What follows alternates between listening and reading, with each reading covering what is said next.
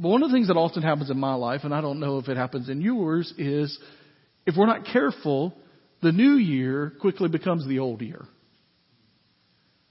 And I mean that in two ways, is the excitement that we have about it wanes, but then it just is we slip into previous patterns of the way that we lived. One of the things that I want to do in 2022, and one of the things that I want our church to do, is to live passionately devoted. So over the next 2 or 3 weeks, we're going to talk about that individually. What does it look like for us individually to live passionately devoted? And then we're going to talk after that about what does it look like for us as a church to do that. I want to start today with this story in Luke chapter 7. Look at verse 36. One of the Pharisees invited him to eat with him. He entered the Pharisee's house and reclined at the table. Now just real quickly, who were the Pharisees? They're religious leaders, right? They're people that were leaders in their religious community. They would have been the ones that knew the law the best, that were trying to live the law out the best. They had ideas about how that exactly was. Paul describes himself as a Pharisee of Pharisees over in the New Testament. He's talking about his conversion. And they would have been the ones that would have been seen, at least by the community, as one of, if not the group of religious leaders that had the answers about what God was doing and where God was moving and what God was in the process of doing amongst his people. And so when Jesus is there, this is in the midst of his ministry. It's fairly early in his ministry, but he's starting to develop crowds. He's starting to see people come to him. He's starting to have these teaching sessions. Things are happening around him. And one of these Pharisees, we don't know when this is. We don't know what kind of was happening around, but the Pharisee says, I'm going to invite Jesus over. Now, in the New Testament, those of us that have read the Bible a lot kind of see the Pharisees as the bad guys, right? Right? They're the ones that always question Jesus. They're the ones that trap Jesus. They're the ones that lead the charge at the end of the books, at the end of the Gospels, to arrest Jesus. But at this point, I'm not so sure that there are completely like sinister tones in what he's doing. I think that maybe, perhaps this religious leader is just saying, we need to see what this guy's all about. Now, possibly that's to put him in his place. Possibly that's to question him, to trick him, to get him in a place that he won't be able to answer a question. Possibly to say, hey, listen, you guys have all started following this guy. He's not all that he's cracked up to be. We're not really sure, but what we know is he's sitting at the table. Now, it's important that it tells us he's reclined at the table, because we've talked about this before with the Lord's Supper, and even in passages like this, they would not have sat in chairs to eat. We think of eating as the thing that you're sitting in a chair at a table, or today's day sitting on the couch or in the recliner with the TV on. But they would sit at a table with their chairs, or not with the chairs. In their day they didn't have chairs, so they would lean on one elbow, eat with the other, and they would put their feet out behind them, almost kind of in a laying down posture position. So you have to see that picture there. So Jesus is invited to the Pharisee's house. He entered the house and he reclined at the table. By the way, one of the things I love about Jesus, just a little side here, is it doesn't matter who invites him to dinner. He says yes. Right? Sinners, tax collectors, Pharisees. When you think about all the people that Jesus ate with in the midst of the Gospels, it is a wide variety of people. He definitely didn't have a tight-knit social dinner club that he went with. Verse 37 says this. And a woman in the town who was a sinner found out Jesus was reclining at the table in the Pharisee's house, and she brought an alabaster jar of perfume, stood behind him at his feet, weeping, and began to wash his feet with her with her tears. She wiped his feet with her hair, kissing them and anointing them with the perfume. So here's the picture. They're eating. Now, most of the time in that day and time, there would have been kind of an outdoor place to eat. They may have been sitting kind of there at a portico. There would have been a covering, but it would also have been a place. The Pharisees would often host these meals where anybody could come, so that they could have dialogue with one another and their invited guests about religious ideas and how to live for the Lord. Almost like a modern day podcast, if you will. Interviews happening, and I don't think they had sponsorships back then, but they are there. They have this interview going on back and forth, and in the midst of that, someone from the crowd sees Jesus, knows Jesus, recognizes Jesus, this woman, and she comes into the place where they're eating. Now, it tells us in Scripture that this woman was someone who was a sinner. Now, the original language description of the word sinner there means sinner, but it also means like a really bad sinner. Like notorious sinner. Well-known sinner.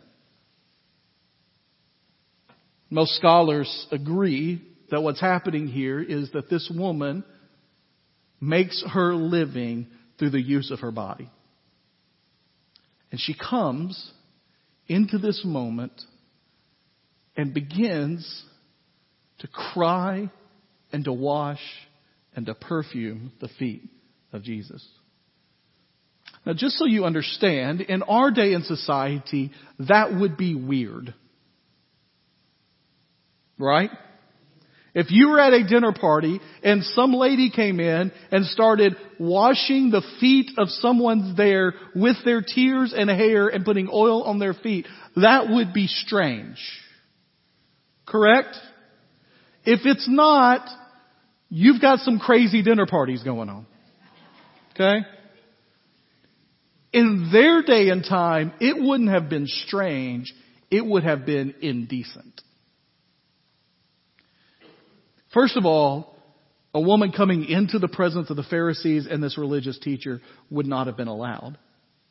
But more than that, women did not let their hair down anywhere in public.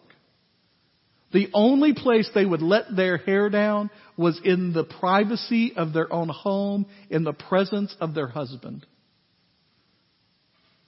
And so when she comes with her hair down and begins to rub his feet with her hair, it would have been a suggestive posture that would have been in that place.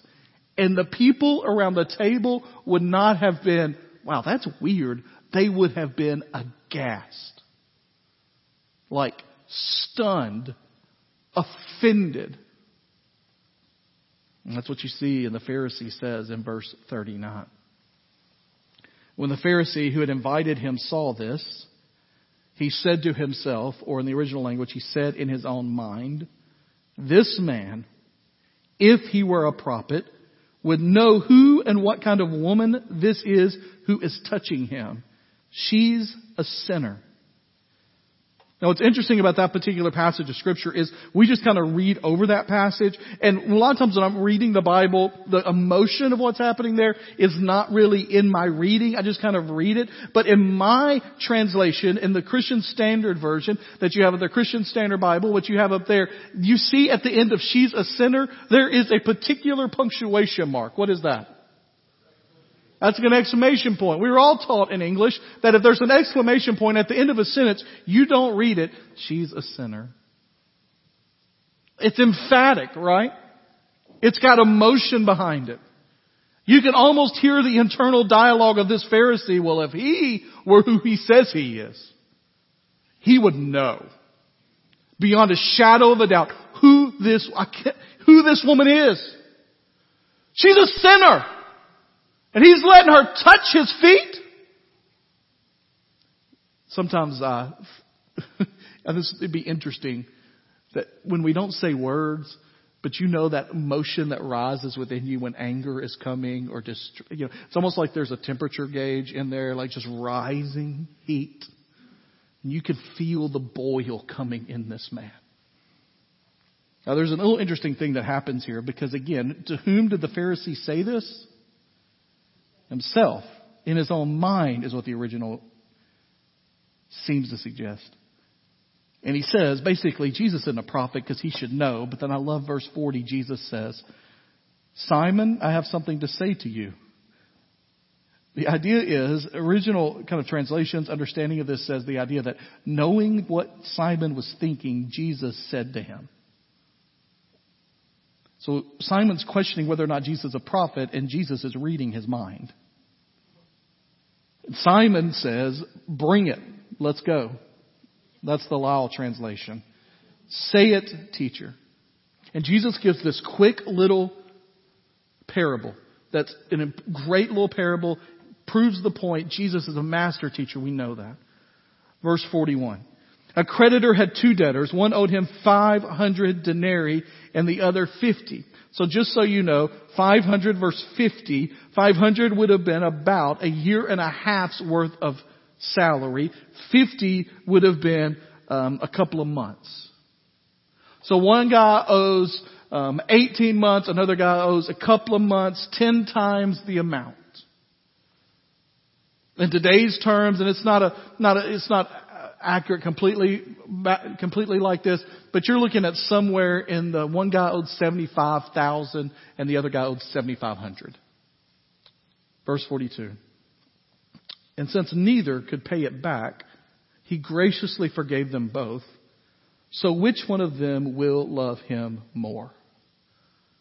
And Simon answered begrudgingly, I think, I guess the one who he forgave more. And Jesus says, you have judged correctly. Another little detail that I love in verse 44 says, turning to the woman, he looks at the woman and he says to Simon, do you see this woman? That's a phrase that's used in our society some. It kind of means the same thing here. Like we talk about whether or not we are being seen. That means being understood, being recognized on the level that we are. He says, Simon, do you see her? I don't mean do you know her presence is here. I don't mean are you offended by her being here. I mean, do you see her? I entered your house, he says, and you gave me no water for my feet, but she with her tears has washed my feet and wiped them with her hair. You gave me no kiss, but she hasn't stopped kissing my feet since I came in. You didn't anoint my head with olive oil, but she has anointed my feet with perfume. Verse 47. Therefore I tell you, her many sins have been forgiven. That's why she loved much. But the one who is forgiven little loves little. Then he said to her, your sins are forgiven. And those who were at the table with him began to say amongst themselves, who is this man who even forgives sins? And he said to the woman, your faith has saved you. Go in peace. So here's the scene again. And then we're going to talk about 3 ways you can recognize whether or not you are pursuing Jesus passionately. A man that should have known what to look for and what God's anointed would look like and what it would look like when the Messiah had entered the world because he studied it his entire life. And a woman who had lived her life completely apart from the ways of God. They're in the same situation, the same setting, and one responds with no passion and no desire and misses an opportunity, and the other lavishes her love upon Jesus. In fact, there are 3 things that this woman does or shows that ought to be a part of the life of every single follower of Jesus. And the first one is this: undignified worship. This woman walks in, lets her hair down, literally, and begins to worship Jesus. In fact, there are scholars that talk about people that have studied this that say that you can almost get the sense that the closer she gets to Jesus, the more unworthy she feels and the more her sin begins to weigh upon her because the sinfulness of her heart is in contrast to the perfection of the Savior. And as she gets closer and closer and closer to Him, the tears begin to fall. Things begin to happen. What I think is interesting in this passage is it doesn't say she cried a little bit. It says that her tears were sufficient to wash the feet of Jesus. She takes her hair and wipes His feet. She breaks a jar of perfume, we'll talk about that in a minute, and pours it on His feet to anoint it. And in that moment, she cares not at all about what the people of the town or the religious leaders in her community think about her. Her only priority in that moment is to express her love and her adoration of her Savior. And in that society, it would have been completely undignified. There would have been lots of, can't believe it. I mean, did you see what she did? Like, while it's happening, lots of those Baptist whispers. You know what I'm talking about? There were probably some prayer requests. Well, we need to pray for her. Because that's not how you do it. That's not how you do it. That's not how you do it. Sometimes what happens for those of us that are followers of Jesus is we allow our pride and our desire to make sure that we're acceptable and dignified and that everything is put together. We allow that to prevent us from truly letting go and being in the presence of Jesus and allowing ourselves to worship Him. I'm not just talking about in a corporate worship setting. This wasn't in a corporate worship setting. This was at a meal. But she is so desiring to give Jesus all that she can that she just lets it go. She weeps over her own sinfulness. She weeps over the perfection of Jesus. She is willing to debase herself in that moment in the eyes of the people around that table because she doesn't care what they think. I've used this example many times, and I think about it every time I think of the word undignified. But I love it. I love that moment in the Old Testament when David recovers the Ark of the Covenant and he comes dancing down the street and he gets back home upstairs. And you know he is so excited about the accomplishment that has happened. He has restored the Ark of the Covenant to the place that it is supposed to be. God has shown His presence is with them. He is over the moon about all that God is doing. And he walks into his wife and his wife says, "Well, I hope you're proud of yourself.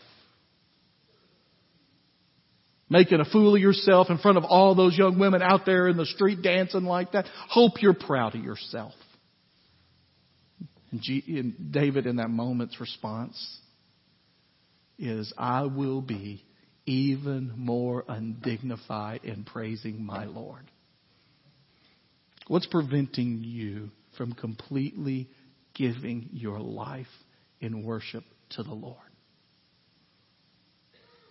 I don't know what's on your list, but I can almost guarantee that for a lot of people in this room, one of the things on your list is a list of rules about what should and shouldn't be done and a desire not to let yourself be seen in a negative light. This woman didn't care. She just worshiped. Second thing that we see in her life that ought to be part of every believer's life and ought to be part of yours going forward in 2022 is enthusiastic service. Now this is seen in the contrast between her and Simon. He says, "Simon, when I came in, you didn't welcome me at all. The way they did that was with a kiss. You didn't welcome me with a kiss. You didn't offer me to have my feet washed. You didn't do any of the things that a host is supposed to do." And she can't stop serving in this moment.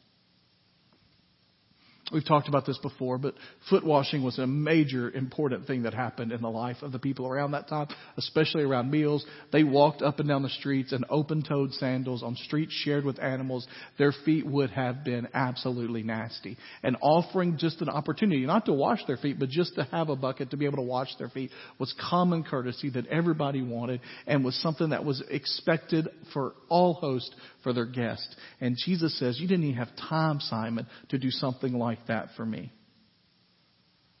No water for my feet.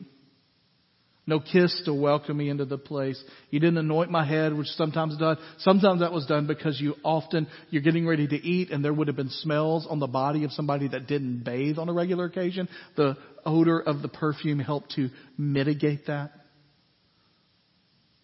He says, "You didn't want to do any of those things for me," and she can't stop. Here's the reality is when you begin to truly serve and worship the Lord and live your life passionately devoted to Him, you want to serve wherever you can, whenever you can. And you don't ask the question, "Do I have to?" You ask the question, "Where can I?" Wanted to just serve, do. Recognize the needs of other people.